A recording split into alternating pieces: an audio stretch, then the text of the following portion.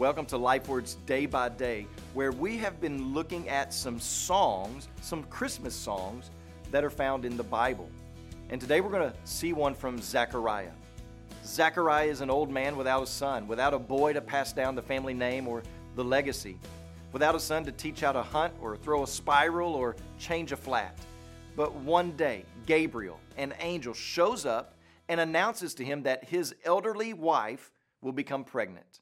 So two shocking things here. An angel speaks to him and the promise that the angel makes to Zechariah. Zechariah finds that hard to believe, and as a result of his unbelief, Gabriel makes him mute. So for the past 9 months, Zechariah has not been able to speak. He has been trapped in his own mind with his own thoughts, and as soon as he is liberated to talk, he begins to speak and rather to sing out a song. But what is of special interest is about whom Zechariah speaks. We would expect him to go on and on about his new baby boy. That's what I did when my kids were born, but who does Zechariah begin singing about? Is it his newborn son? Well, no. It's Jesus. Why is this? Well, it's because his son, John the Baptist, has no real significance outside of Jesus and Jesus' work. And I love this lyric that Zechariah speaks out. He says, "He has raised up a horn of salvation for us in the house of his servant David, that we should be saved from our enemies." Doesn't that just fill your heart with Christmas cheer? Well, what is he talking about when he speaks of raising up a horn? Is Jesus like a trumpet that blasts forth his message? Well, Jesus is like that, but that's not what Zechariah has in mind.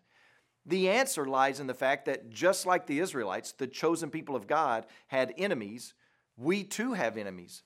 And because we are sinners with a rebellious heart, we have been separated from God. We are really enemies to ourselves, and we choose the company and the advice of our enemies. And those enemies want to maintain the separation that exists between man and God. God created the world and everything in it, including you and me. And all of creation finds its meaning and purpose in life in Him. Who we are, what we're supposed to be doing on earth, how we're supposed to relate to one another, all of those life questions find their answer and content in God. But Satan, an enemy of God who wanted to destroy all that God had created, convinced the first people, Adam and Eve, to turn their back on God and to attempt to find their significance in themselves.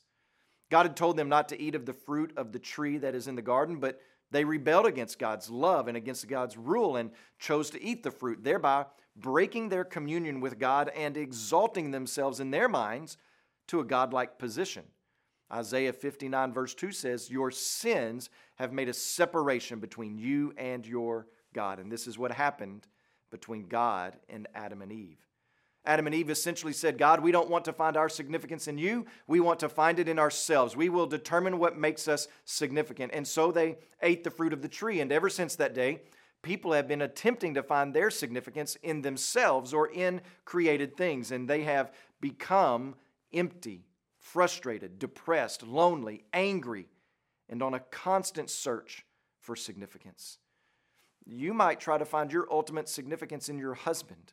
His love for you, his concern for you, his attention to you, you think brings you ultimate significance. But your husband was not created for you to find ultimate significance in. Rather, marriage is a picture, and the husband is to picture for us how Christ loves the church. But your husband is not Jesus. He is going to mess up. Or we gain our significance in our jobs. Our lives become defined by our job titles, and our significance and security is wrapped up in our careers. But our careers are not meant to serve in that capacity. Work is a picture. It is to remind us that we are producers and servers in God's kingdom. For some of you, you find your significance in what label you wear. And so your clothes are what make you feel special. And if you can't have a certain brand of clothes, a certain style of shoe, or a name brand handbag, then you feel less than and would rather just stay home and out of sight. But clothes are not meant to bring us significance, but even they are a picture. They are a picture reminding us of the fact that our shame and guilt needs to be covered, and God is the one who sacrificed in order to do just that. But instead of finding significance in a redeeming God, we oftentimes try to find it in designer jeans. If your ultimate significance is found in the picture and not in the reality, then you are reflecting the world's worldview. And this is why marketers advertise in the way they do. They want you to believe that a pack of Marlboro cigarettes makes you a real rugged man. They want you to believe that real motherhood is that you can successfully juggle career and home and family and appearance so long as you use their special product. They are selling significance, and we are buying it. And we are ending up frustrated, depressed, insecure, because none of those things were designed to bring ultimate significance. Those are the things the enemy uses against you to keep you separated from God. You have enemies, and you are one to yourself because you want to be your own king, and you are searching for that which makes you significant, and other enemies are feeding you lies. And since we have real enemies who want to keep us in our sin and separated from God, we need a real Savior who has the power to overcome our sin, deliver us from sin, and reconcile us to God. And that is exactly what Jesus did. That's what it means to be a horn of salvation. And just like John the Baptist's significance was directly tied to what God was doing in order to bring about redemption for mankind, so too is our significance found in God's salvation.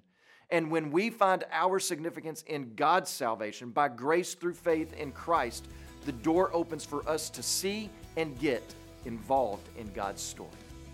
As you pray today, please remember Rigoberto Jimenez and his family, our national change makers in El Salvador. And also remember the German Life Word broadcast heard throughout Romania and Germany.